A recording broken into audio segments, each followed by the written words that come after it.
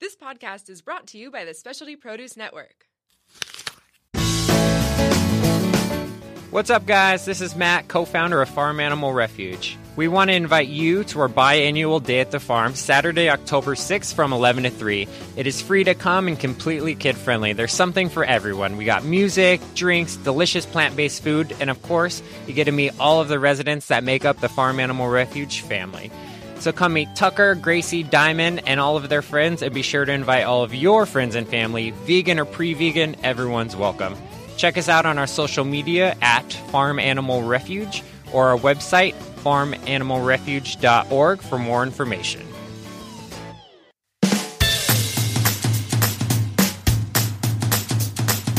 Welcome to Tap Into. I'm Travis. I'm Pete, and this is our story. 2.5 years ago, we were leading mediocre lives in Kentucky, working for the weekend and filling our time with things that didn't always matter. I mean, life wasn't bad by any means, but we always had a feeling that things could be better. A feeling there was something more out there and our lives could hold more purpose. So, we sold all of our belongings, including a house, a car, and pretty much everything we owned.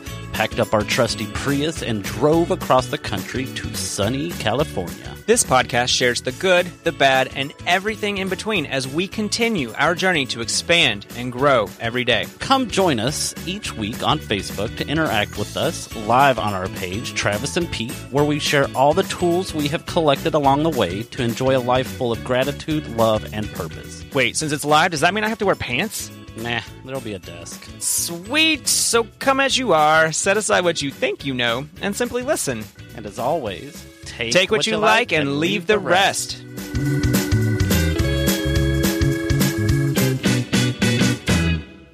We are live. Are you sure? Hello, everybody. Oh, snap. Right? How's it going? Great. Yeah. And then she's going to bring that up, and then Pete's going to do his sharing, and we're going to get people rolling in. And as people are rolling in, that's when we kind of get all this taken care of. Such a good day. Look at this. We got someone else with us today.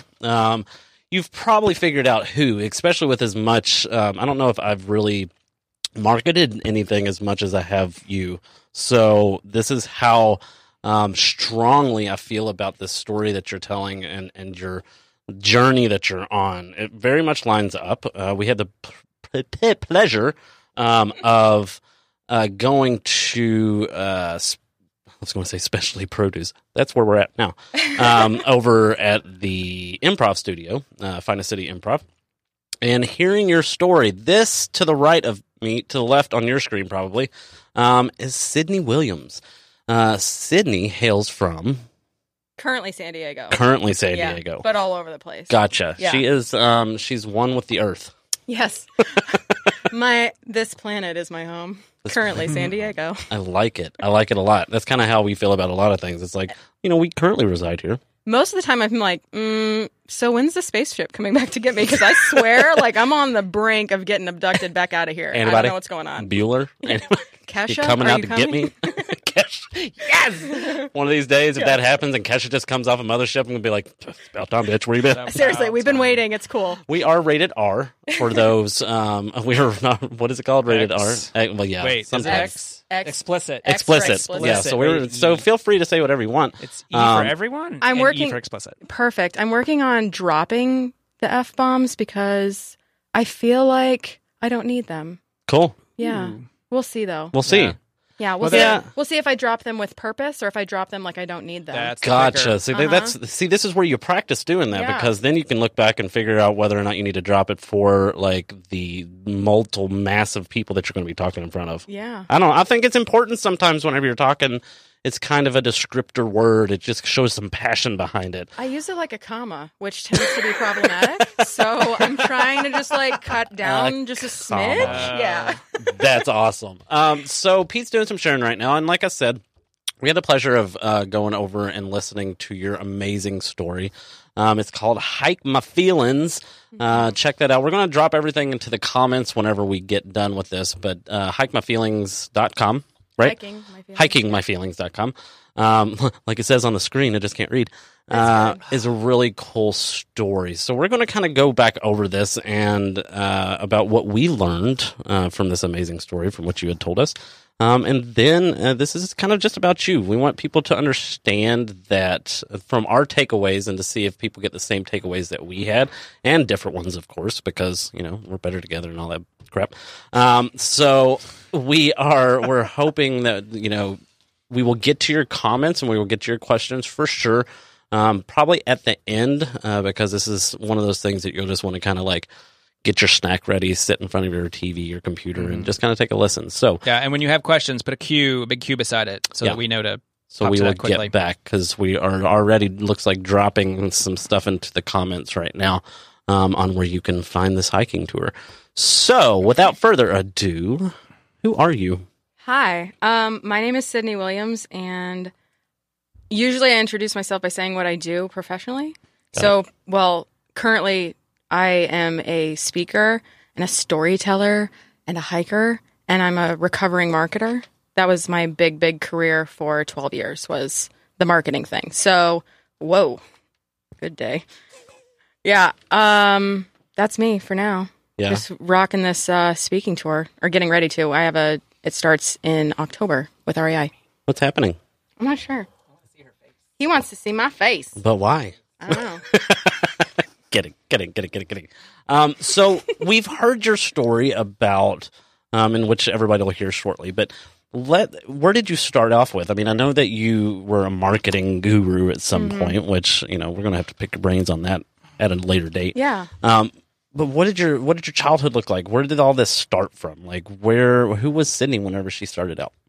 Sydney, when she started out, was bright and shiny until somebody told her enough times not to be. Told me I was too much, told me I shouldn't be so loud, maybe I should cry less. Like, I'm an empath. Crying's what I do, y'all. I might cry on this, happy or sad, I don't know.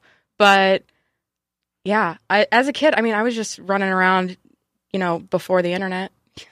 We had piles of bikes. That's how you figured out where your friends were. Just running around the neighborhood, getting into trouble, doing that thing. Home before the dinner bell. Yeah. But I played sports a lot. I did gymnastics as a kid, and then I was a competitive cheerleader. So we traveled around and rah-rahed all over the country. And then I walked on to the women's rowing team at the University of Kansas, and I was a competitive skydiver for 4 years. So my background is mostly athletic, and then also professional background is marketing, communications, that kind of thing. Gotcha. So was there a point in time, as you were growing up, that you would have had any clue or inkling that you would be the person that you are today? Truthfully, I don't know if you guys have ever seen The West Wing. Oh yeah. But I was going to be C.J. Craig when I grew up. I was going to be the White House press secretary. That was my thing. And then I decided in college that I wanted to be pre-med and go be a doctor, like the doctor that saved my mom's life when she had cancer my senior year of high school. And then some other stuff happened, and then I ended up being a marketer. That's very close of being the press secretary, right? Yeah, we're getting there. Getting there. Yeah. Is that something you still want to do? Have you seen the White House? I have. We see the need for Not change. maybe not current. Yeah, the need for change, I'm totally into that. But currently, you could not. But think about all the good stuff you could do. Right. Right? There's so much I could change. Right. Or I would change all the things. Right. Or there'd be a small mushroom cloud, over the White House where you were. So yeah. Yeah. Gotcha. So no, I don't think that's in the cards for me. I like where I'm at right now. Gotcha. But yeah, I'm open to whatever happens because, as you know, the universe just delivers, and you can't Every really predict single it. day. So Yeah, I always heard that saying that Lisa Nichols is one of the first people I heard say this, and she's always like, when you start paying attention to what you want and where you want to go and saying yes to things, pretty soon your life is unrecognizable. yes, And it is one of the greatest feelings in the world to have that kind of a transformation. And so yes, that's exactly why you're here, because we love the transformation story. So transformation all over this. transform us. Transform us. Okay. Get into it. Cool. Let's tell us about you. Tell us about hiking your feelings. Where did that come from? So, I'll just tell you the story of the 2 hikes, I guess, and then we'll just kind of get into it from there. So, in order for this story to even make sense and tell you why I got on the trail to begin with, I need to bring you back to 2014. So we're going to take it back real quick. Boop, boop, boop. We're in our time machines. Yeah. Okay. So it's 2014. I'm just going to rattle through all the shit I survived. Ready? Here we go. Here we go. Beginning of the year, my friend Chris, who was a highly intelligent, spoke several different languages military officer, committed suicide, like one of 22 veterans who do that every day. My uncle died of brain cancer after beating it once. This is still 2014. Hang with me. One of my best friends died in a base jump. And then when I got back from his funeral, my boss, who was also my coach for my skydiving team, he was a flyer on my skydiving team. And one of my friends of mine in Barry's, I found out that he was convicted of raping his 14-year-old niece. And as the PR and marketing person for that business, I was like, peace out. I will not be cleaning up this mess. I'm a woman, and also I have a moral compass. Have a nice day. Good for you. So at the end of 2014, I lost my skydiving team, my dream of being a world champion skydiver, which therefore meant that I lost my favorite sport, and my job, my dream job, because I left it. And then in 2015, my husband lost his job and his dream, and I went back to the agency that I started working with before I started skydiving full time. And then 2016, we were like, we've been through some shit. Like, let's go do something outdoorsy. And outdoorsy for us at the time was like, we had been doing some day hikes around Southern California, and we liked drinking margaritas on patios. So, like, super outdoorsy. But, like, Barry found this trail, and he was saying, you know, there's this trail called the Trans-Catalina Trail. It goes from one end of Catalina Island to the other. We should go hike it. I had never been on a backpacking trip before, so I needed to go get stuff because I don't have anything. And I found myself in an REI dressing room wearing the biggest sizes of clothes I've ever worn in my life and looking at my body in the mirror and being like, Now, so I should back up. For people who don't know me yet, historically, every time I go shopping, it's a shit show. And I'm like, you know, just like adjusting and like nitpicking and like, you know, whatever. And this time was different. I was just like, girl, what are we doing with this body? Like, not judgy, but just like super curious. And in that moment, I was like, okay, this is the biggest I've ever been. I don't feel comfortable right now. And as somebody who's been athletic for like most of her life, I don't feel in touch with anything that's going on right here. And so in that moment, I was like, what is possible if we decide to honor our inner athlete instead of this like, work out 2 hours a day, eat only chicken and broccoli, like punch yourself skinny, you know, like I was like, can I do something that's maybe like a little bit more heart-centered than like, you know, right. I was like, let's honor our inner athlete. And I took that with me across the trail the first time. And it was the hardest thing I've ever done physically. It was. How long is the actual trail itself? So the trail itself is it's now 38.5 miles long from Avalon, where you get off the ferry, out to Parsons Landing, and then back to Two Harbors, where you catch the ferry home. So the trail itself is 38.5 miles.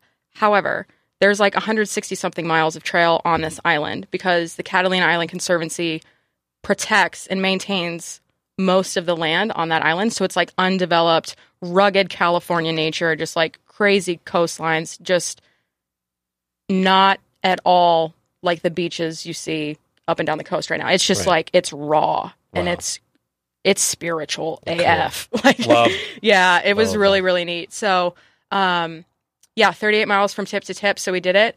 And the first time was just this horrific physical experience because I hadn't done anything since like I lost everything at the end of 2014. I was like, well, I like drinking wine and eating Ben & Jerry's. So I'm going to do that for about 2 years. And then we'll just go walk across this island and like, maybe I'll survive it.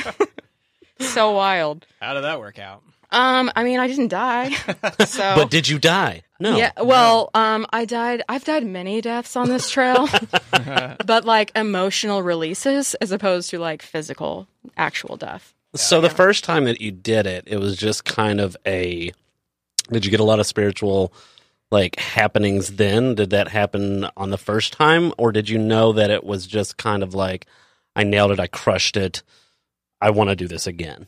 So the first one was neither of those things. The first one was like, so it was raining for the last half of the trip. And so the end of the last segment of the trail, we didn't get to complete because the trail conditions were garbage. And also like my body was not in a condition to continue because I couldn't walk right for 2 weeks after the first trip because I was so out of shape. But it just, what were we saying? I get so like I was just like there for a minute, and I was like, wait, the where? first time, right? I mean, Yeah. obviously you've done it twice Yes. now. So the first time was like super. No. Oh, so this is the spiritual things. So it was super hard physically, but the two takeaways that I got were I can do hard things and I love my body. Nice. Yeah, and I was like, I couldn't walk right for 2 weeks after that trip, but like the mental benefits were immediate, and they carried out, and like they stuck. Right. I found myself in Paris, like. You get off the trail and then you're in Paris. That's not how it works. But like, I found myself on a It's a metro. long trail. Right, it's a real long trail. I walked underwater. It's wild. There's actually a tunnel that connects us here. Right. Direct loop to Paris. Shh, we're not supposed to tell people that. So sorry, my bad.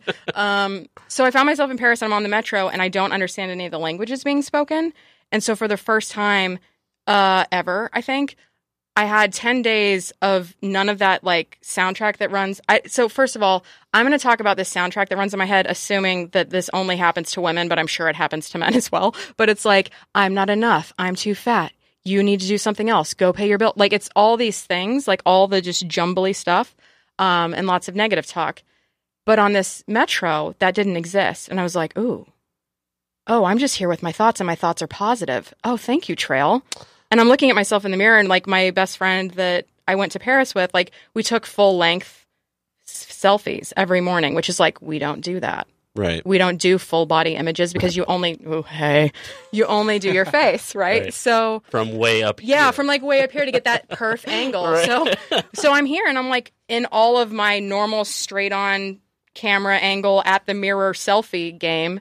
And I'm like, oh my God, like I love this body and this negative stuff in the background is not there. So for 10 days, I felt whole and complete and beautiful. And it was so nice. And I got home and I was like, oh my God, the soundtrack's back. Like it's the news, it's the magazines, it's it's scrolling through social media. And like now I look at my social media feed and I think of it as inspiration rather than like, I need to keep up with this. Because I know that everybody's only doing the highlight reel. Like, I only do the highlight reel, too. But if you read my captions, like, it's a really baller picture of me, highlight really, but then read it, and you're like, oh, that's the saddest shit I've ever read. So, like, there's a balance. But anyway, I just found myself like, oh, my God, these mental benefits are right now. Like, I get this right now. And then I went, and we got back from Paris, and my husband and I started paddleboarding. Well, I needed a swimsuit, which I hadn't worn in like a decade because I was overweight and I hated my body and I never wanted to see myself in a swimsuit. So I find myself in another REI dressing room wearing an extra large one piece with stripes on it.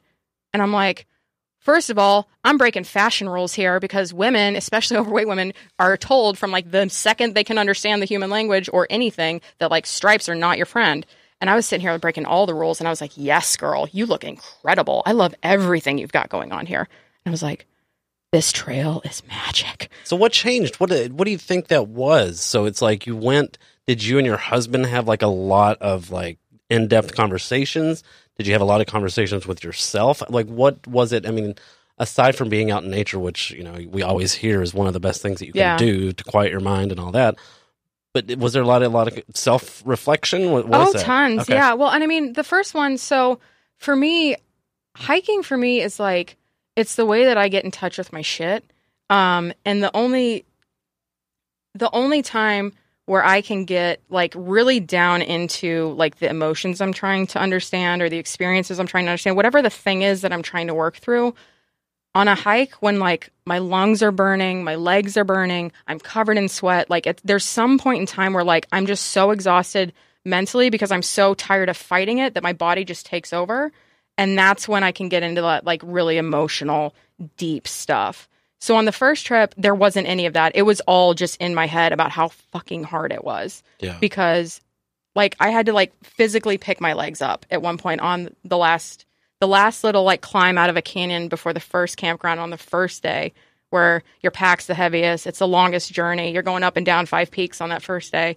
Towards the end of it, I was just like dragging my leg up the thing. And I was just like, I am so out of shape, but like I'm doing it. Yeah. And so I think the big thing for me was just like, I proved to myself that I could. Yeah. Like there were like Barry and I were having conversations like, oh my God, I can't believe we're doing this. Oh my God, I think I'm going to die. Oh my God, why did we decide to do this? What the hell? Like I'd much rather be on the couch. This is outrageous. You know, like you have all those things, but ultimately like I was hiking my own hike. He was there with me, but he was hiking his own hike too.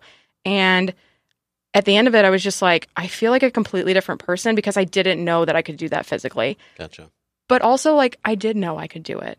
Deep You had forgotten. down. The layers of yeah, shit. Yeah. I had forgotten So exactly. you uncovered the layers of shit. Yeah, and then the choice to like say, can I honor my inner athlete instead of like beating myself into skinny submission, and just surviving that it just opened up this whole new world, which enabled me to make all these different choices, which led me to the second trail and all this other stuff that I'm doing now. So it's like, it really was like, I just had to get through the physical stuff first, and then I could really start to unpack the mental stuff. Like I just needed to prove, because I was obviously so out of touch with my body. Right. I got back in touch with it on that trip, and I was like, okay, now I can hear you. I'm so sorry I wasn't listening, blah, blah, blah, blah, blah. And then that opened up the relationship that I could have with my trauma, so I could start to explore that. Because once I trusted my body, then I was, and at that point, like, that summer when we were paddleboarding and stuff, like, I wasn't losing weight, but I was just loving what the skin I was in. I hadn't lost any weight yet, because the paddleboarding thing, that we did a really long paddle at the beginning of September last year, and that's what led me to my diabetes diagnosis, which led me to this physical transformation and this mental transformation and everything else that's happened. So, like, I'm super thankful that I wasn't too prideful to try to go for it, because that's the thing about hiking in particular. Really, it's just uphill walking. Yeah. Like, you're putting one foot in front of the other, and like some of the uphills are harder than others, but this isn't a marathon. Like, you don't have to really train for it. I mean, there's obvious benefits to not just like running off the sidewalk onto the trail like I did. Like, I wouldn't recommend that, but it's just walking. So like, as we were going, and I'm going through the hardest physical thing in my life, like, Barry was just shouting back to me. He's like, right foot, left foot, girl. Like, that's it. That's all you're doing. And then that became like a life metaphor. So whenever things got hard, I was like, oh, right foot, left foot. Just keep chipping away at it, like one foot in front of the other, you know? So Yeah. I love that. That's cool. One of the things I heard, the metaphor of you exhausted your body and then the transformation started happening. It's like, for me, I look back in my life, and when I have chosen to be a part of chaos from like within people or jobs or whatever, and that chaos has, if I'm paying attention enough, has always led to some kind of transformation, to some kind of like, as things are falling apart, they're actually falling together. yes. And I don't know if you knew that formula. Well, I don't call it a formula, but going into it, but like, you created chaos to get yourself out of your own way, Yeah. to allow the stuff that you've been burying for so long to then start coming up. And then you could look at it and be like, oh, hey, let's be friends now. Yeah. Let's figure this out. Let's be Like, buddies. It's brilliant. I love it. Yeah. I love it. So some people would call you insane. Yeah, totally. So, for because sure. here you are, you did this trail, right? And you're like, F that, I did it, congratulations. Some people would stop there, right? But you didn't. No. You went to Paris, and you had this amazing experience about all this inner dialogue that went on, which is, we're going to get back to that because I think it's brilliant. Yeah. But then you went and you started paddleboarding, right? So you got into the dressing room, and you're in this, I'm assuming, vertical striped. Horizontal. Horizontal. Bad kind. Up and down Oh. is okay. It's across. It's that's the cardinal fashion sin for overweight women in America. So you're in the horizontal, I'm in the horizontal stripes, breaking all the rules. Yep. breaking all the rules, and you're like, I'm going to do this again. Yeah. What prompted that? I just, because I could. Like Awesome. the first time I was on the trail, I was like, or when I was in the dressing room, I was like, one, I love my body. That's why I'm standing here, yes-anding myself and being like, girl, yes. Yeah. In this mirror. But the other half of it was like, I can do hard things, and deciding to buy a paddleboard without ever paddleboarding was probably not the smartest decision, but I'm sure glad we did it, because Yeah. if I had gone and like rented it and had to like half-ass it, Yeah. I probably wouldn't have picked it up. Like, this was we were just like, we're committed. Let's do it. Let's get boards. Let's get suits. Let's get life jackets. Let's go. That's amazing. Yeah. And so you did, and this was after you got diagnosed with type 2? That was so we started paddleboarding in May of last year, and then I got diagnosed in September. So it was actually a paddleboarding session that we went on that led to my diagnosis. Oh, wow. Because we went out for like 4 or 5 hours around the bay over by downtown, because the tall ships were out, and so we were just checking out all the cool ships with sails and stuff. And I got back from that paddle. It was like 90 plus degrees. We were out there for 4 or 5 hours, and I got back and I just felt like absolute garbage. Like, I had some like gut issues going on, and just like too much time on the toilet. And I was just like, I woke up on September 18th last year, and I was just sitting in the bathroom, and I was like, it feels like somebody took a corset shoved it through my belly button, wrapped it around my intestines, and then just started like tightening it down. Oh my God. And I was like, yo, this ain't right. So we went to urgent care. They jumped straight to a Crohn's disease diagnosis. And I was like, guys, my friend Adam, the Dead on the Base Jump, had that, and this is not the same thing. And please, let's not just jump straight to chronic disease without asking me any questions about my symptoms or my family history. It was or, you could have you could have done that Googling WebMD. I did do You're all of dying. it. Yeah. WebMD said I was dead. That's why I came to urgent care. So that was a Come step up whenever they were like Crohn's disease. Yeah, they're You're like Crohn's. I was like, that's better than death. Okay, great. Jesus. Time to go to Paris so that I can have a doctor tell me that it's something different. I don't have to understand it. Yeah, exactly.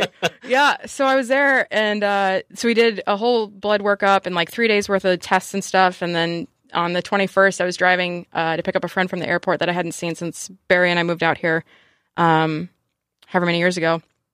And the phone rings, and it's a hospital, and I'm like answering reluctantly. Yeah. And they're just like, I don't remember what the actual words were, but the takeaway was like, you have type 2 diabetes. Ding. And I was like, oh shit. My first thought was like, let's not wreck this car, because I'm pulling into the arrivals section at San Diego International Airport on like a Thursday or some shit in the afternoon. Like, it's just wild out there.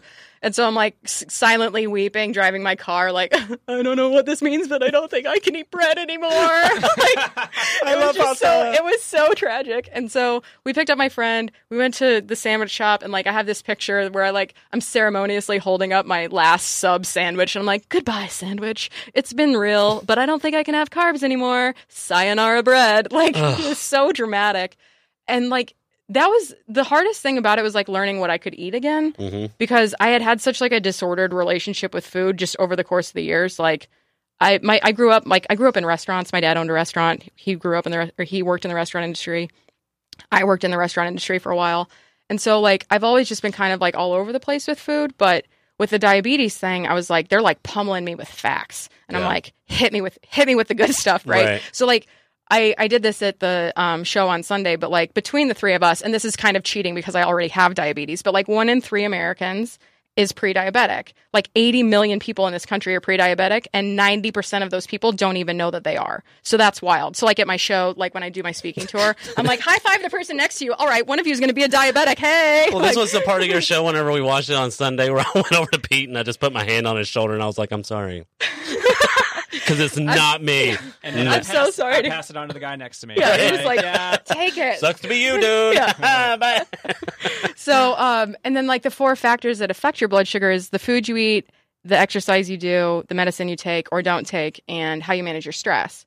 So like the first 3 I took those like head on. I was like, I got you. First 3, I'm going to tear you up. So I got my shit together on my food, because I was eating like a 12-year-old boy before I got diagnosed. I was like frozen pizza, Ben & Jerry's for breakfast, like ain't no thing. I was just like loving life, because for so long I had restricted. And then I went into this place of like no restrictions, because I was just like, F this. I'm not going to punish myself. I'm not going to like rule out certain food groups. And the food groups that I didn't rule out were like frozen pizza. So then high diabetes, which PS for anybody listening, that's not how it happens. So like you're genetically predisposed, and then your diet and your exercise and your lifestyle has something to play into it. The voice went like lower. So, you know, this is her serious voice. Yeah. Like I'm really fucking You really serious don't right get pizza or diabetes from pizza. Yeah, you don't. But Just a like lot of also just curb the pizza maybe. Right. So I took the first 3 head on. Food, diet, and exercise, food and diet are the same thing. Food, exercise, and medications. And then the last one was stress. And I was like, I don't want to do this. Like, I don't want to, I don't, like, these are the, and this is 2 out of 3 ain't bad. this is where I feel like I could have just given up and had like a normal life and been totally fine and like maybe still a little overweight, but like, I would have had my good job, and like my parents would still be proud of me. Like, you know, like all these things. Like I got the 6 figures, like I'm crushing it. Like whatever those stupid goals are that your parents set for you and that you set for yourself. Yeah. Because I set those for myself, let's be honest. Right.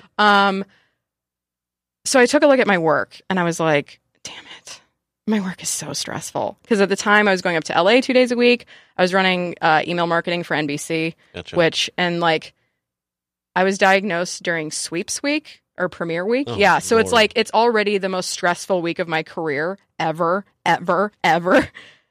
Plus a diabetes diagnosis. I was just like, I don't even know. Like looking back, I'm like, how did I not how did I not die? Like, I'm still here, though. How did I not end up in a hospital? Like, I don't know. It's wild. So Right. I was taking a look at work and I was like, okay, work is stressing me out. It's my biggest source of stress. Everything else is great. Is it possible for me to reduce my stress in this job before I give it up? Because it's so good. Like, I was newly diagnosed diabetic, the most cushy health benefits I've ever had at a job, unlimited vacation. So like, there was no question, like the days that I had to go get testing done, like there was never a question about taking time off. Like, it was perfect on paper. It was the best job on paper. But I was stressed. So on the side, I had been helping my friend with a company that she had started in 2016. And so her whole mission was she was going to infiltrate the beauty industry from the inside out, create these all natural skincare products and empower the fuck out of the women that buy them. Nice. And I was like, this is my jam. Because I was thinking, I was like, marketing, like, I'm a genius and I want to keep doing this. So is it possible to reduce my stress by doing work that's more aligned?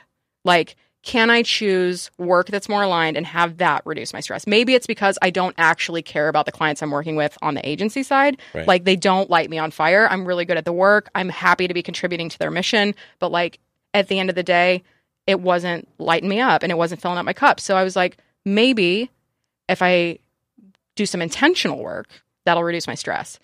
So the plan was leave my super stressful agency job to join a brand new startup. Probably not my best move. Like, logically, it doesn't make sense to leave like your super crazy corporate job to go to a startup, which is even more crazy.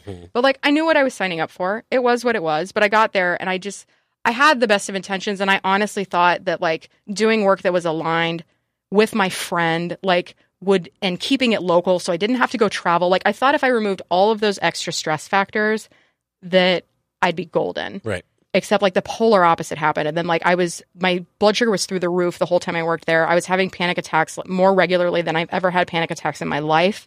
And I was just like, ultimately, at the end of the day, I'm at the risk of reversing all the progress I made on managing this disease. And I cannot do that. Right. So in May, I quit my job that I had been at for 95 days, like a super cool person. Like, one, so sorry to let you down and bounce. Two, like, I can't do this anymore because my health is so effed. So, or could be. So I was just like, I don't have a backup plan. I don't have another job lined up. I don't know what I want to do, but it's not this. Right. So I quit. And 2 weeks later, we were on the Trans-Catalina Trail again.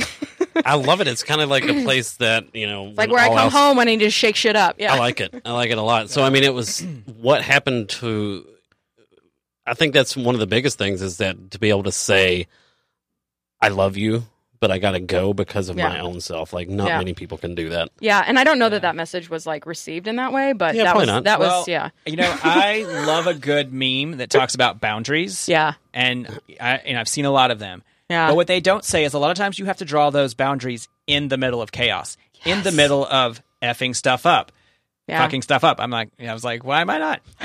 In the middle of hurting someone's feelings, in the middle of hurting your own feelings, maybe, or cutting relationships, cutting jobs, like that conversation I don't hear enough of. So thank you for that perspective because it's. I mean, like not I'm perfect. not. It's just. It's hard. It's hard, especially when you're new, especially when you're trying to prove yourself. Because I came in as CMO and I walked into the business and I was like, we have an awesome product line, but we don't have a business build. I would love some more responsibility. Like, can I be your co-founder or something? Like, just give me a little bit extra so I can feel like I can give everything that I need to give to this business. Because this wasn't just a job for me. Like, I was ready. I was in. I was like, put me in, coach. I'm ready to shake shit up. And so it was hard to decide not to do that, especially when you're dealing with a friend. Yeah. Like, it was the hardest thing I've ever had to do, but also at the same time, the most brainless, easy decision I've ever made. And it's really hard to make those decisions in that kind of chaotic conflict like that, where it's like, this could be everything you want if you're willing to hang on. And it's like, yeah, but for my entire life, I've been hanging on and this is what's happening. Like, I'm neglecting my health, What was it in you, thought process, a moment, your husband looking at you a certain way that you said, I am more important than this stress, than this chaos? Was the diagnosis? Like, what was it that moment where it switched for you to make those hard decisions? The moment that it switched for me was right after the diagnosis, because I started making those healthy choices with food and diet and taking my medicine. So I started making healthy choices and my body started reacting positively. And I was like, my whole life, my whole story has been that I'm fat and I always will be. Whether that's from societal messaging, the stuff that I was talking about earlier, like magazines, movies, people telling you you're not enough, Or it can come from family too. Like my mom has the best heart, best of intentions. But from the second I was a little girl, she would say, Sydney, you need to watch what you're eating because if you're not careful, you're going to end up like me. And as a little girl, I look at my mom and I'm like, she's an angel. Why is there anything? Eat whatever I want. Like, what is she saying? Like, I couldn't comprehend it because I was like, what do you mean I'm going to end up like you? Awesome. I'm going to end up nice. I'm going to end up an angel who cares about people and has lots of compassion in her heart. That sounds terrible. Why would I want? What does eating have to do with that? And then like I learned that I should hate my body if it's bigger. And so from the get-go, I was always on a diet. So when I got my diagnosis and I started seeing these positive things, I was like, if I can make healthy choices and my body responds positively, which means that my old truth of I'm fat and I'll be fat forever, if that's not true, what else isn't true? Like what other bullshit has been holding me back that I've just internalized as my truth? And that's what the whole second trail was about. It was just an emotional excavation of everything I've ever heard, said to me, felt, internalized, any of it. Like I took all of it and I just like dumped it out on the trail and I left it there. So besides obviously that's a huge takeaway from like the second part of the trail. What was different than the first time that you went? Like, well, yeah. So the second time that we looked to go to the trail, I was looking at it and I was like, okay, last time was physically the hardest thing I've ever done. The only thing that's different now is that I've lost 60 pounds since I got diagnosed with diabetes. And in the process of getting diagnosed and then quitting that job and throwing myself into that chaotic aftermath, I didn't have my normal coping mechanisms, which I had mentioned previously were like just looking for answers at the bottom of a wine bottle and or burying feelings with Ben and Jerry's. I was food and alcohol first for celebrations or for sadness. Agreed. And in between my diagnosis and the second trail, I realized that instead of eating or drinking my feelings, I was hiking my feelings. And so I was like, oh, dang. Like, because diabetes was like, nope, you don't get to drink wine like that anymore. Sorry, sis. And Ben and Jerry's, nope. Like, if you want to manage this disease, if you want to keep your toes, if you want to keep losing this weight, if you want to keep living your life, you don't get those things. So figure something else out. And hiking was what I figured out. And I was like, okay, so the only things that are different here are that I weigh less and that I'm hiking my feelings instead of eating and drinking my feelings. What is possible if the hike isn't the hard part this time? Yeah. And then I was like, I'm not ready for the answer to that question. Well, it's what we always talk about. We're like, you do not ever ask yourself. You don't even have to ask the question out loud. You don't even just, if you're not willing to have the answer for the universe to go, there it is. Yeah. Don't even let it cross your mind. Don't even think about because it. Because as soon as it does, you ain't ready. Right? We watched the Secret. I don't know if you've ever seen that. Yeah. And in the movie, like, every time someone said something, you saw this big genie and they'd cross his arms and it was representing the universe and it said, your wish is my command. Yeah. And so every time that something crosses my mind that I really don't, I'll go, no, that was not a challenge. Yeah. That was just that was not a rocket of desire that I'm launching to the universe. Like that was just a random thought that I'd like to not have manifest. As soon as you had that come out of your mouth or into your mind, you knew that it was going to. Oh, it's coming. It was coming. Yeah, so what came? What came? Ooh, oh, God. That was the question on my mind, too. Because when it comes to connection. Because I got a shiver. Yeah. When we heard you read that list, I was like, I mean, I may not have experienced every single one of those, but most of them I was like, how did you get in my head? That was the list from the Second Coming, right? Yeah. So I hope you have the list. Oh, girl, I got the list. Good. Girl. Go, Travis. Good. I got the list. Girl it is. Girl is. So the second trip, so the first one was the hardest thing I've ever done physically. Second one, I would say, is the hardest thing I've ever done emotionally until Sunday night when I gave that speech. Because that was exhausting. But the second one, without the visuals, it's kind of silly. So I'll just kind of like breeze through it. But in essence, the second trip was all about like just removing the expectations, the weight of the expectations that society places on women and that I had placed on myself. So the first day, there's this playground in the middle of nowhere in Catalina Island. And I was sitting on this bench and I had just thought about all the people that I had lost because in addition to the 3 people that I mentioned, my friend Adam, my friend Chris, and my Uncle Mike, while I was skydiving, I lost more than 15 people in 4 years. Like I just stopped counting at 15. I don't know why that's the number I picked, but that's the one I picked. And so I was thinking about like all these amazing people and just like really honoring their memory and their story and how I want to carry it on. And then I get to this playground in the middle of nowhere, and like it's hot. It's so hot because the first time we did this was in December and it was not hot. And then now we're doing it in June and it's all exposed. There's no shade and I'm sweating. And so I'm like, I get to this playground in the middle of nowhere and I take off my shirt and my backpack and I run over to where I get my water bottle filled up. And there's like a group of like 25 people. And I realize at the water fountain, as I'm filling stuff up, that for the first time in my entire life, I'm standing there in a sports bra and my trekking tights, which are like fancy yoga pants, but for hiking.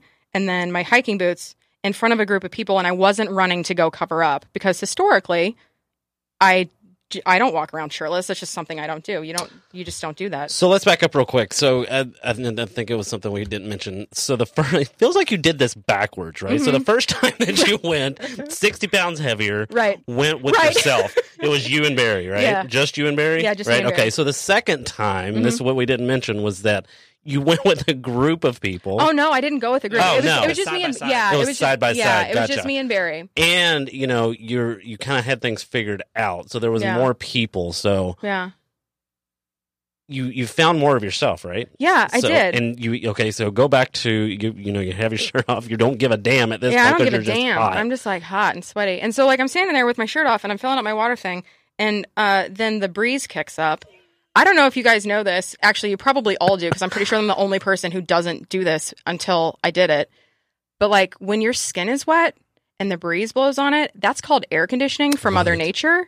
Yeah, and I hadn't felt that in decades. Yeah. And I was just like, I felt the breeze on my belly and it was like this spiritual experience. Because it was just kissing me. It was like caressing and cooling me down. And I was like, this is amazing. This is amazing. But in that moment I was like, I've never even noticed what it feels like to have the wind blow across your skin. Like I am in a completely different place right now. Like this is not a physical journey at this point. I am like, all senses are like magnified right now. Like I'm feeling breeze, like I'm feeling like belly hairs like fluttering in the wind. Like it's wild. Like it was so specific. And I was just like, I've never even noticed this physical sensation before. Hi.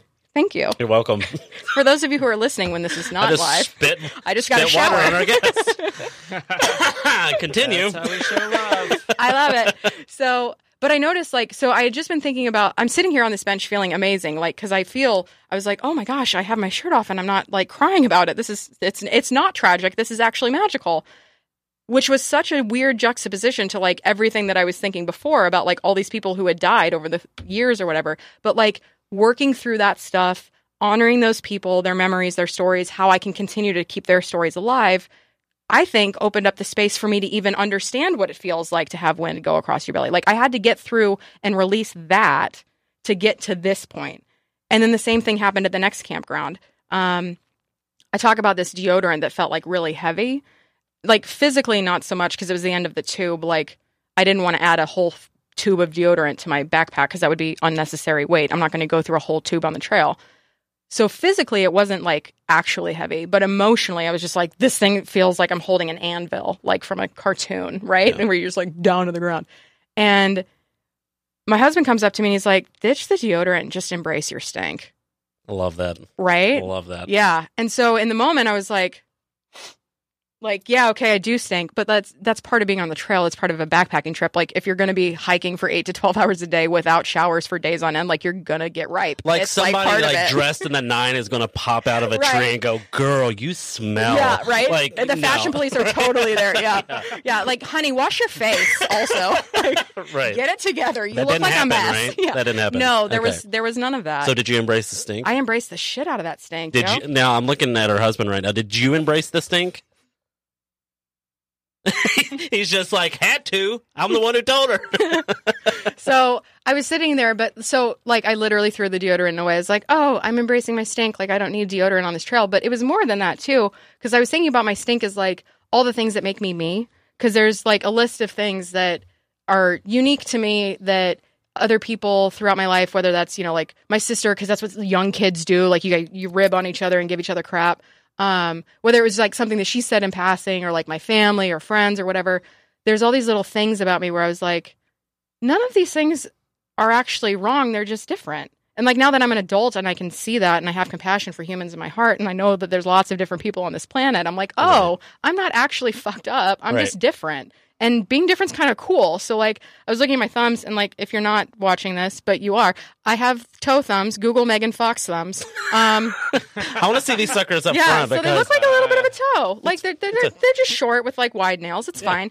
But as a child, I walked around with my thumb, like, in my fist because I was self-conscious about it. Right. And I was like, screw this, my thumbs are cool. And so I'm like, yeah, I got cool thumbs. And so, You give them like the largest thumbs up ever. I love yeah, it. Right? I'm giving everybody the best thumbs Right. up. So on the way out of that campground where I threw away the deodorant, there's this really big mountain with no switchbacks, and switchbacks are like the things that make climbing mountains easier.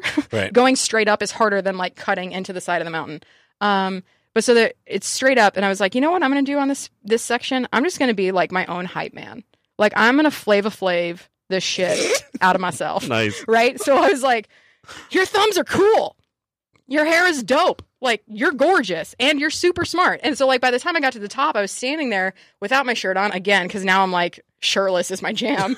I'm making up for lost time at this point. I'm Right. like, I'm comfortable. Let's do this. No shirts ever. Right. Tank tops for days. Right. So I'm sitting there at the top of the mountain, and I'm like standing in my power for the first time. And without a visual, it's not as exciting. But There's a really cool picture, right? I think is it on your Yeah. the hikingmyfeelings.com. Yeah. There's an amazing picture that she's talking about. So I'm check just this like out. chilling there, crushing it. So I get to the top, and I'm like, yeah, I like embracing my stink. That's pretty cool. Like, this feels nice. And then we start making our way to the next campground. And the next campground is where we ended. So everything else from that point on was new territory. Right. So none of this, like, we hadn't seen the rest of the trail. My body hadn't gone any further than that the first time. So everything was new. And we get there, and we are talking to some people in the campground, and they're telling us that there's 2 ways to get to the last campground, like our final destination. They're like, you can take the easy route, which goes around the side of the island, nice and flat, beautiful coastal road, and like insane views on the side. Or you can go up, all the way up this really tall mountain, and then all the way down this really tall mountain into the beach. And I was like, well, I learned on the first trip that I can do hard things, so I'm going to go the hard route.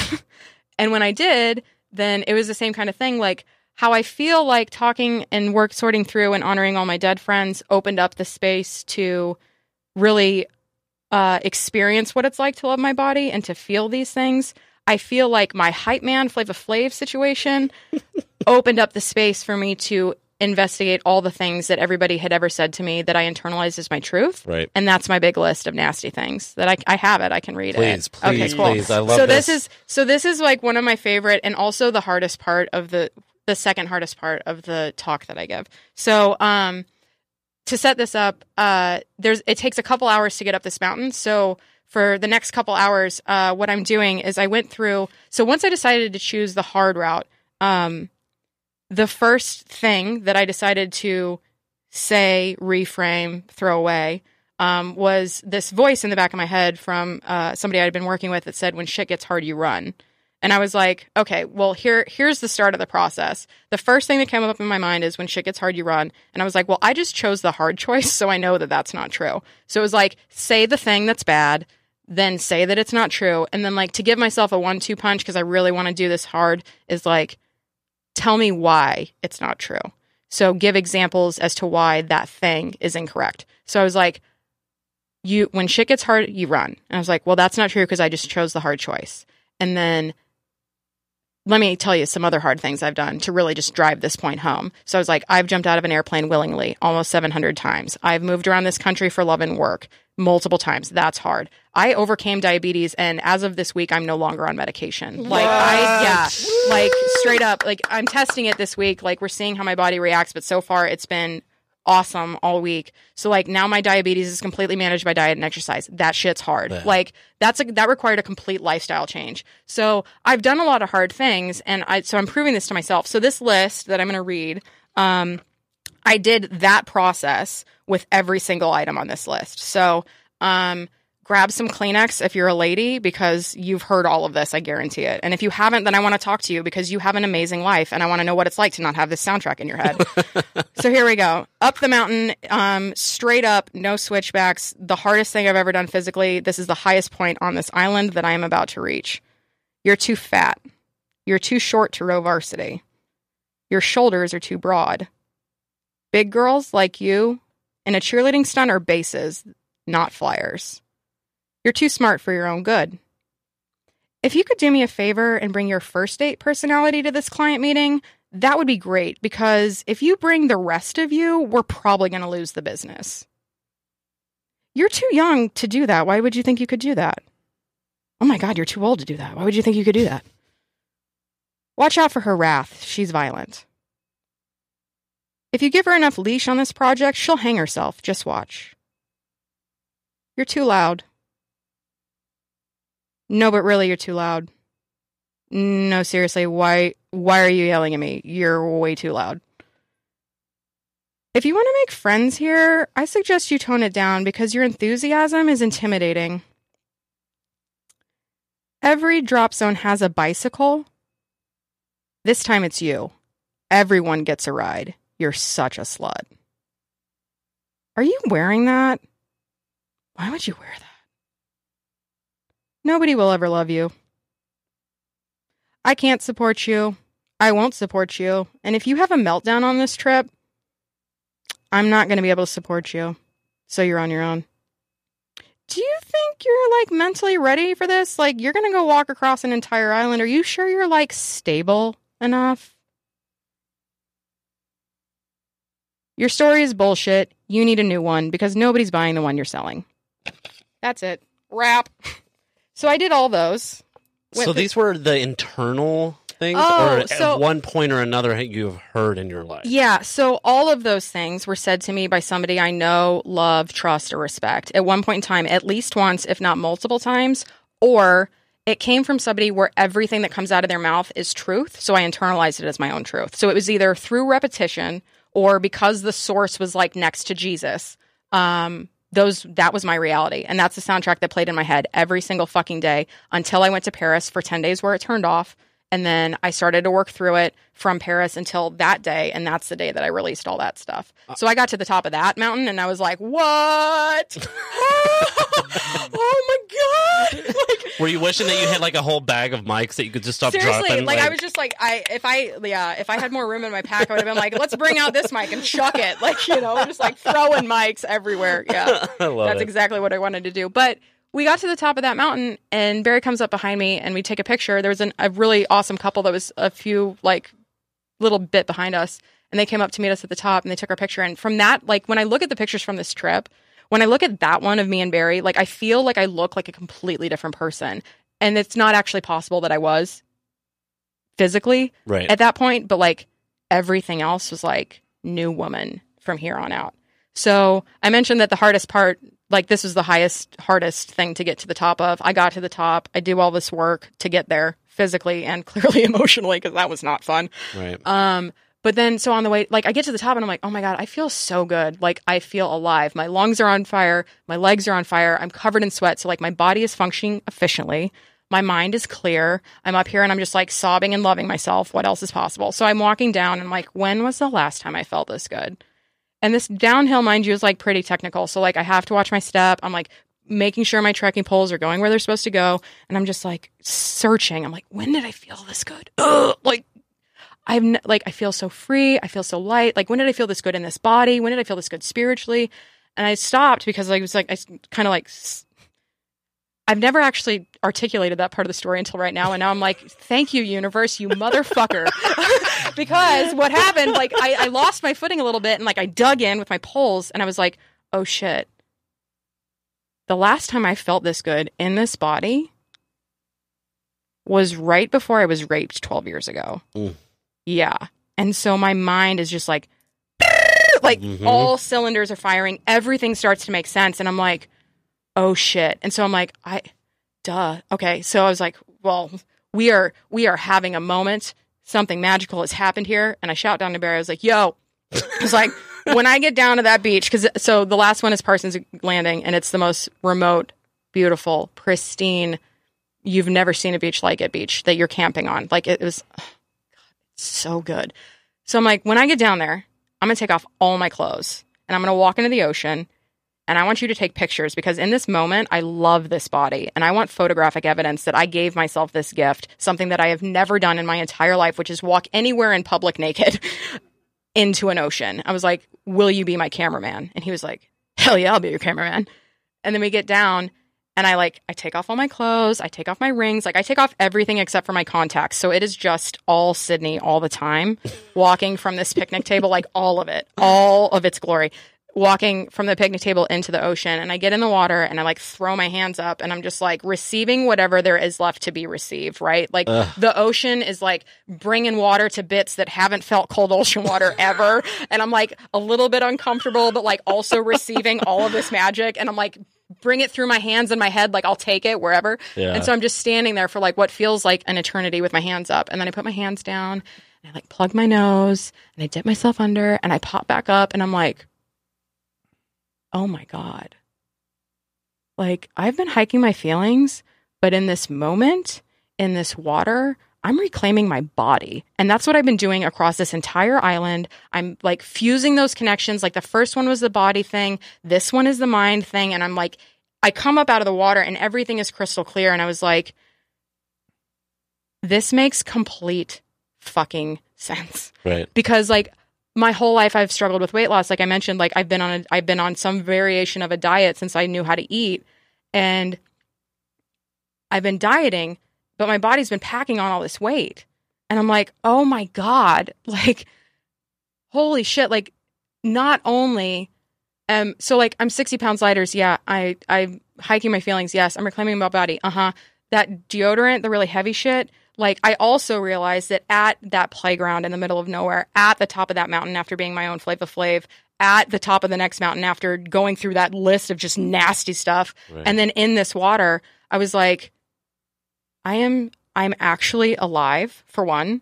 And two, I realized that, like, I have this backpack on, this invisible backpack. I lovingly call it my trauma pack because it's filled with all of my trauma that I've been just, like, collecting over my entire life. And on top of that, most of this shit ain't mine.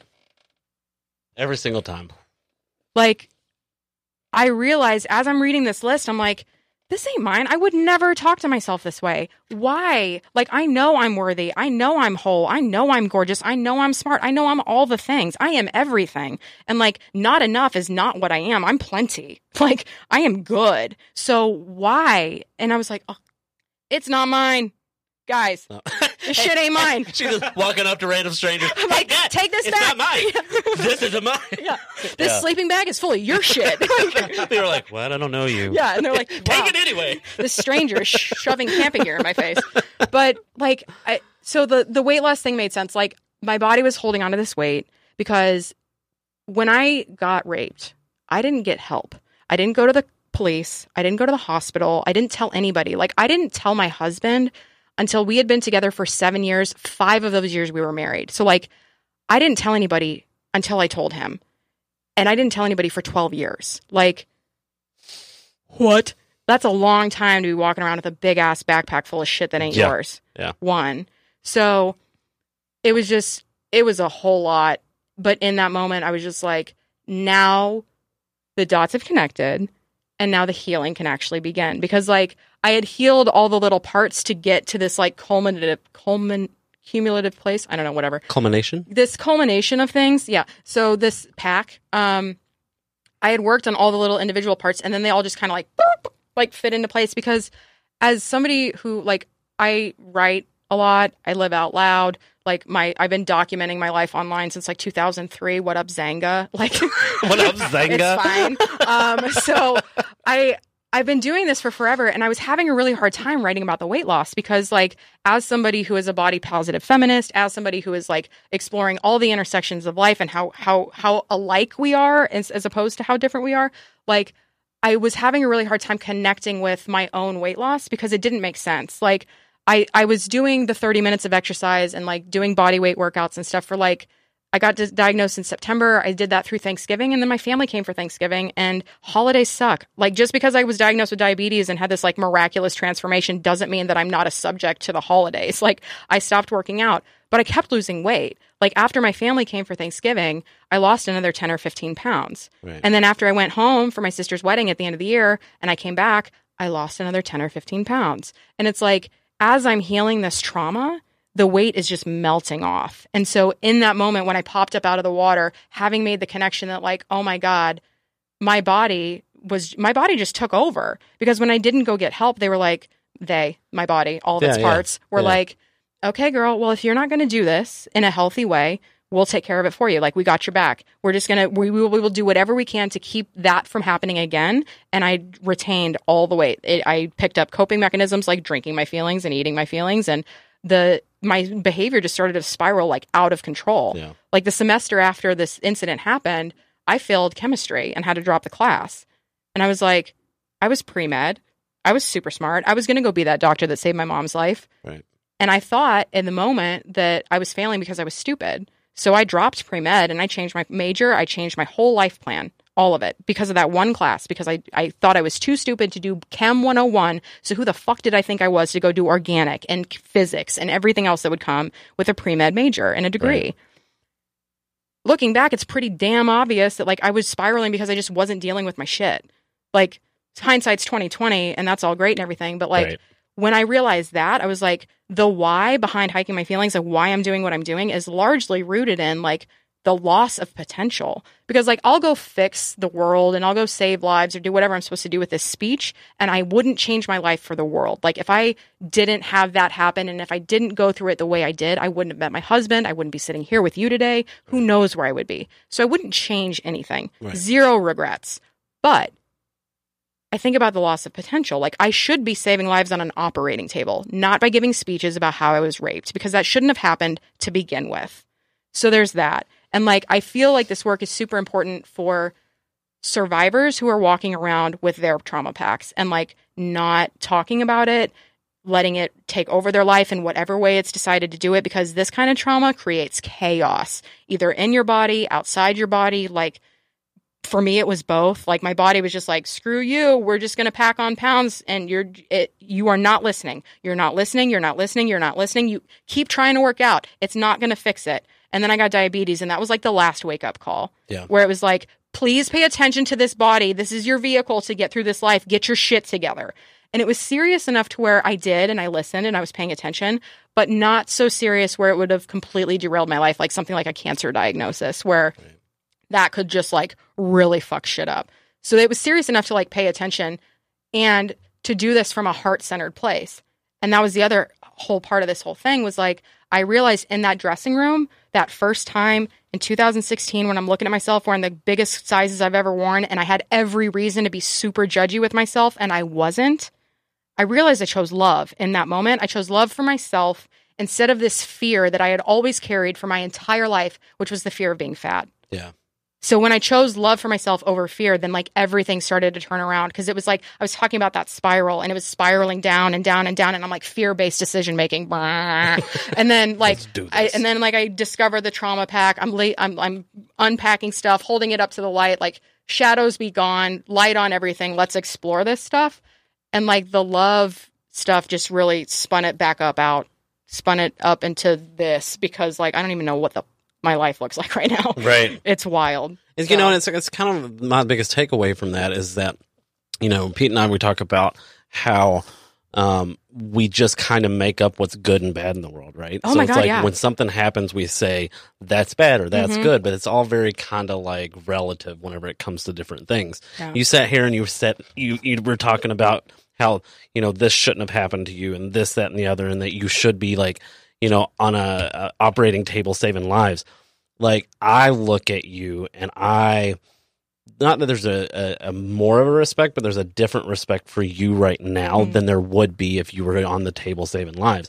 Your work that you're doing right now is so important. I would say, if not as or more important than a doctor that's went to medical school. Yeah. Because you're a beacon of light and your hope, right, for people who still to this day are hiding behind these curtains. Literally, there's not anybody behind these curtains. But you but you get what I'm saying? Like, that are still do not have that voice. You're a voice for many, many, many, many, many people. So regardless of whether you should and shouldn't, we like to say, quit shitting on yourself, because it's very stinky, right? It is what it is. But it happened, and I think that is my biggest takeaway, is that, you know, when stuff like this happens to us, to get to a place to where we stop automatically judging ourselves, because essentially that's what happened, right? So like, you waited 12 years before you even told anybody about it. So instead of saying something is bad, something that happened to you is bad, it's that lesson, right? It's like, what do I get to learn from this? Yeah. And I think that's brilliant. Well, and I think like on that note too, because I feel like there's a big chunk of women out there who are holding these secrets, who are carrying this silently, who think that it's like a thing that happened to them that they should be judged for. Because I felt like that for a long time. Like, obviously, I didn't tell anybody because I thought, well, I expressed a hard no. I did not consent the night before. But then I woke up and there was somebody on top of and inside me. So I was like, okay, well, maybe consent gets renegotiated at midnight and I just didn't re-up in time. Like, like the stories that we tell ourselves are so screwed up. And for a while, and like, I was just like, I didn't fight back. So I guess I wanted it. Cause like, that's what, like you read, like rape culture is real. Like it is real. And like, for a long time, I didn't even classify it as that because like I talked myself out of it because I was so ashamed that it happened to me because like I fancied myself a smart person and smart girls don't get raped. Like, especially if it's like a friend like it was a colleague. That's what happens. Like it's not always violent in the back of an alley. So like the context that I had for what constitutes a sexual assault was not inclusive of my story. Right. And I was just like, one day I just woke up and I was like, no, like we need to start handling this because this is wild. But I think it's important because the way that this even came up, like honestly, if I didn't have this conversation with my husband, I might still be carrying this secret by myself. We were watching The Bachelorette one day, or it was The Bachelor. And so all the girls are like in the mansion on the couch and they're talking about something that happened to one of them and they felt ashamed about it. And Barry looks at me and he's like, is this a thing? Like, do women not talk about things that happen to them because they're afraid of being judged for it? And I was like, oh, honey, yes. Like, I got some secrets, like things that I just don't talk about because I'm ashamed that it happened to me. And he was like, well, I hope you know, like, safe space. Like, I love you. I support you. I'm here for you. I got you. Like, if you have anything like that you ever want to share, feel free, but don't feel pressured. And so a couple weeks later, I was like, man, remember that time we were watching The Bachelor? Like, you told me I could say anything. I got a story.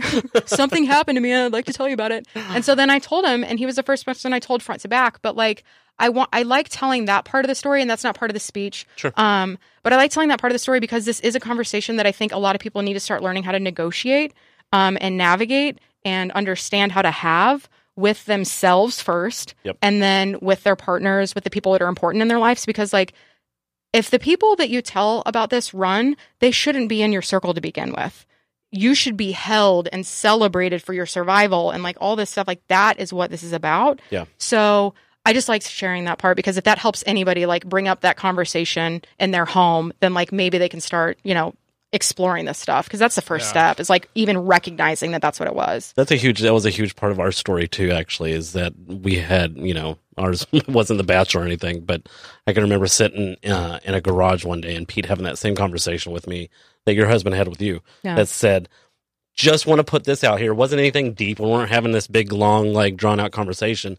It just was new. And he was like, just want to put this out here.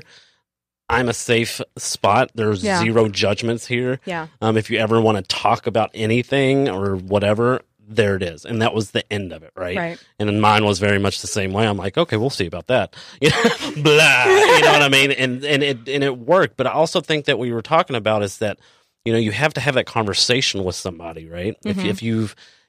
I think open conversation, period, is very important, right? Yes. Especially if you've been through some kind of traumatic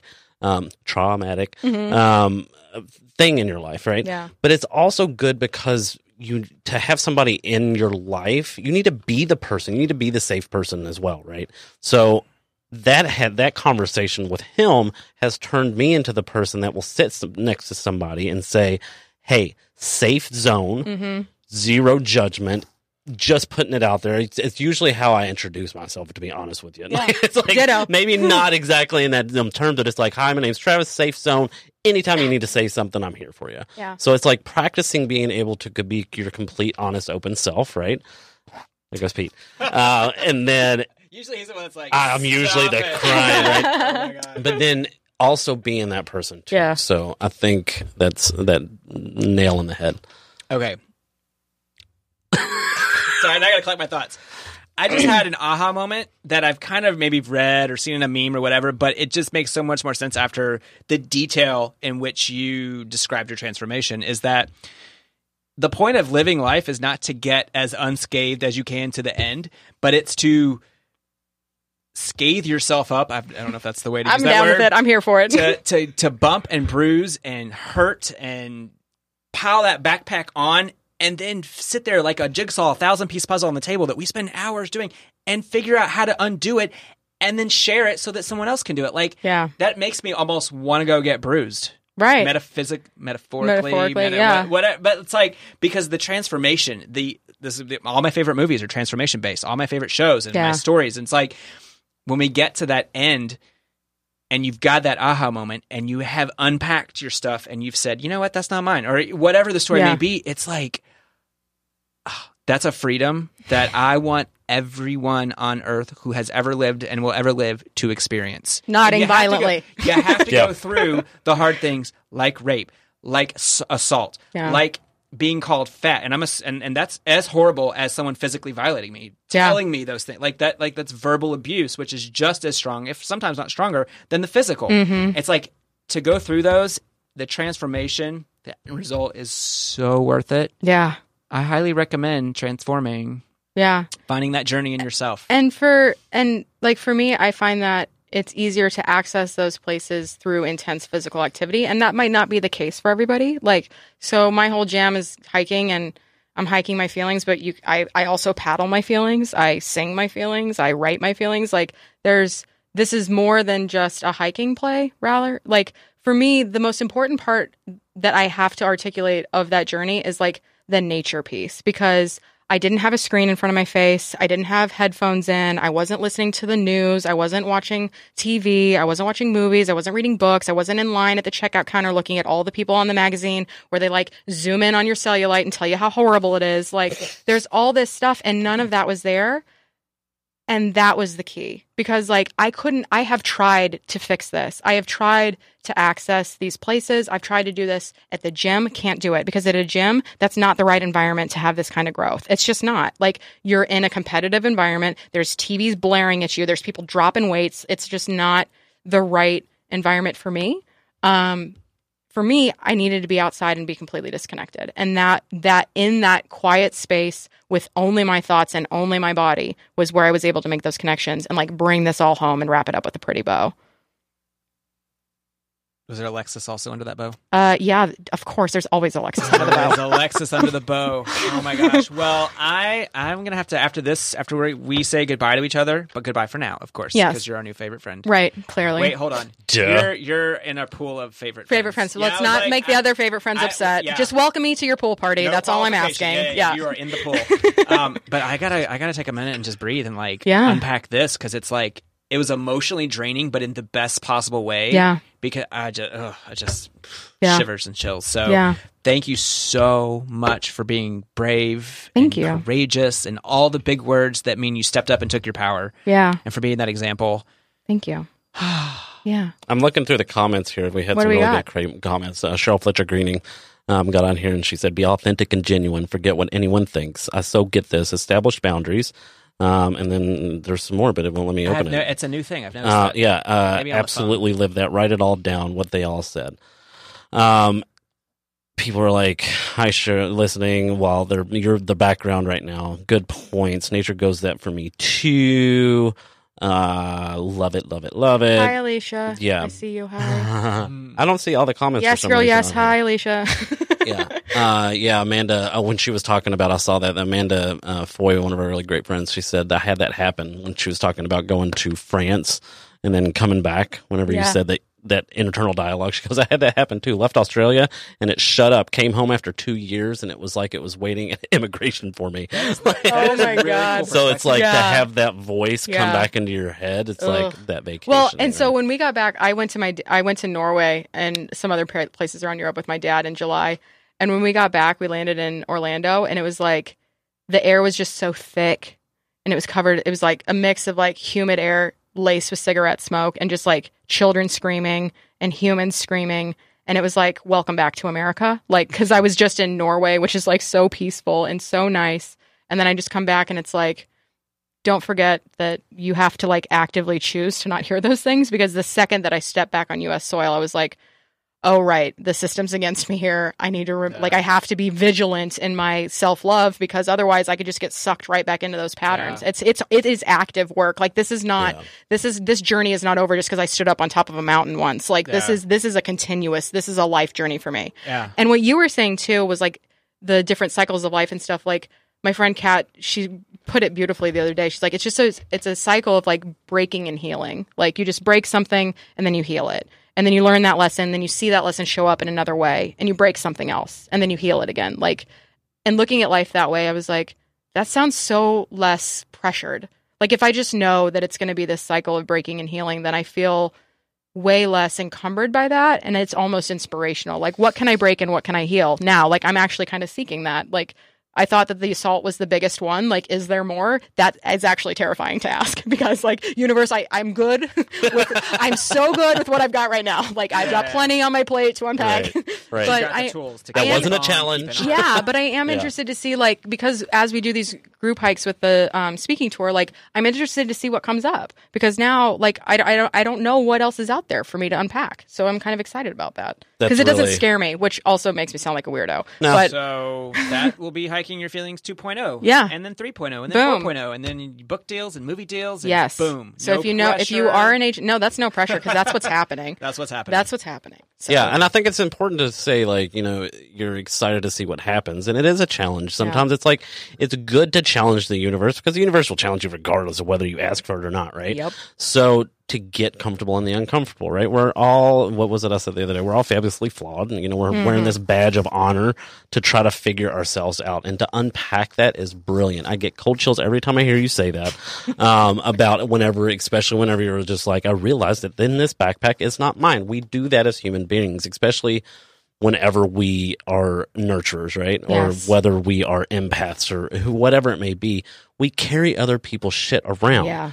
It happens. It's all about learning how to get rid of it or unpack it, you know? And I think that's one of the most important parts of that story, is that take a look. I almost started singing the take a look. It's in a book.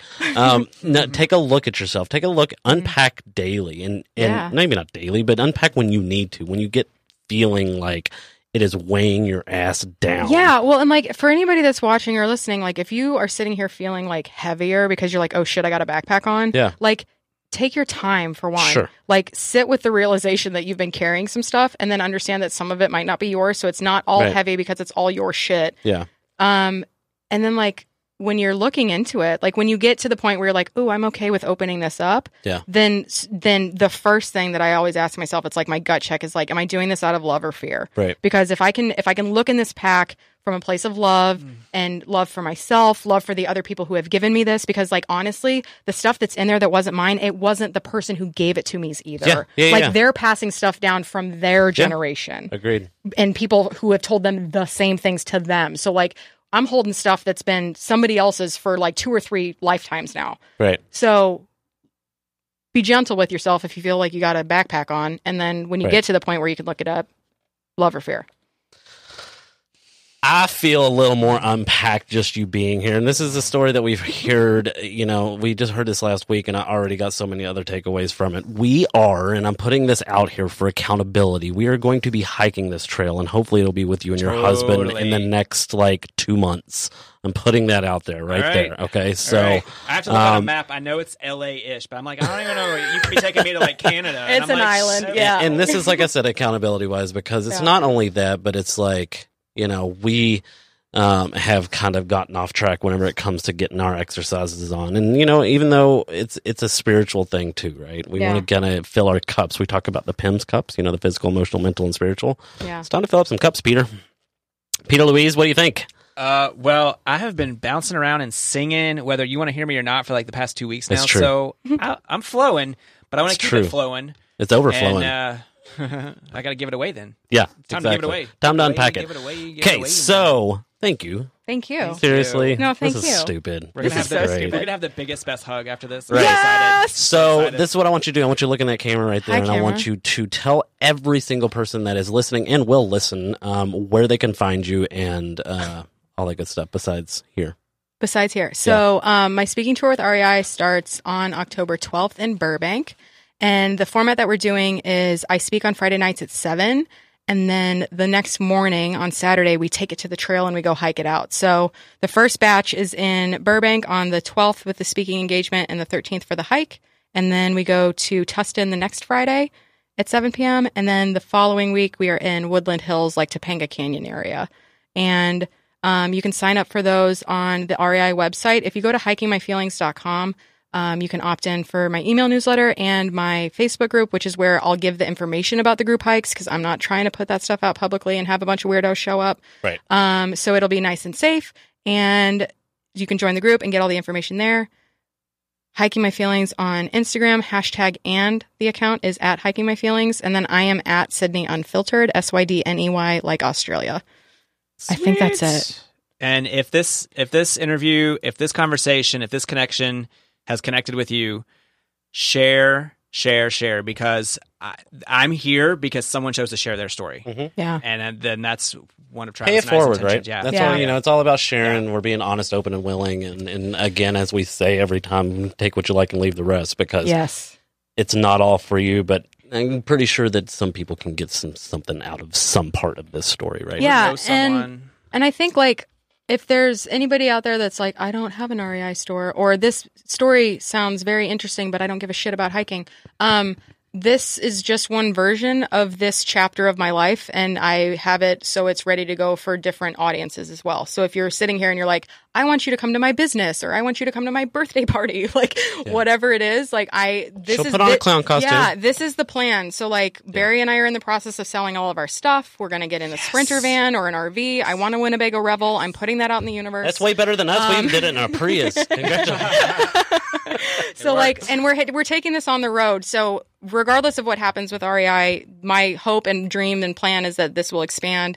And that's the intention. But even if it doesn't, this doesn't stop after October. So we're like, this is my world tour. Let's do it. Okay, and you have this ability, right? This is her thing. This is her story, right? Hiking her feelings. If this is something that you do resonate with, replace that hiking, right? Yeah. Walk your feelings. Do the things that are going to help you the most to get it out, get that unpacked. Okay, that's what the biggest thing is about all of this. Her story is for hers. I'm sure, like as many comments we've had, I get that all of you all resonate somehow with this, but figure out your own thing, right? That's what you got to do. Figure out your own thing, and if your own thing is something that usually happens in front of a screen or inside, go outside and drop the screen. You gotta like go outside. give yourself the gift of like just trying it outside. Yeah. Because there is something to be said for being like completely secluded in nature to like really get down in The with yourself. commonality is to disconnect. Yeah. However you choose to disconnect, to find that process. Yeah. And if this has It's up to touched you, as always, hit that little share button down there, right? Share it out to your friends and family, because there's somebody out there that could take away that something maybe you didn't. And then we will be releasing this. It'll probably be out next Thursday or Friday on iTunes, SoundCloud, and All the others. that's it. All the others. Maybe that's it. Maybe that's it. All the others. So, yeah, you can check it out and you can share it on there. And again, a huge thank you to you. Thank you. We are so lucky to have just literally crossed your path last week. Yeah. No and coincidence. We Nope. cannot wait to get up on that No mountain with you. coincidences. Yes. So, I don't know if you ever see us sign out or not, but we have a little sign out that we do from our heart to yours. So from the bottom of our heart, we love that you're here, and go tap into life from our heart to yours. Thanks, guys, for showing up, and we will see you next week. We are so grateful you joined us for another episode of Tap Into. Go to facebook.com/Travis and Pete and like our page, and drop us a line while you're there and say hi. You can also find us on Instagram at Tap Into Life. Huge, super big shout out to Specialty Produce Network and our listeners and followers, because we couldn't do this without you. After all, we are better together. Till next time, get out there and Tap into life.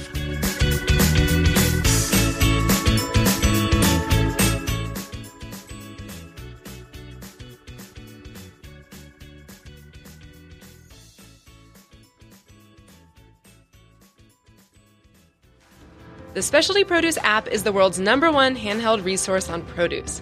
The app features photographs, recipes, geography and history, taste and culinary applications on over 1,900 produce items. From apples to zapote, we've got your produce questions answered. Our app is available for both iPhone and Android. Download our app for free today.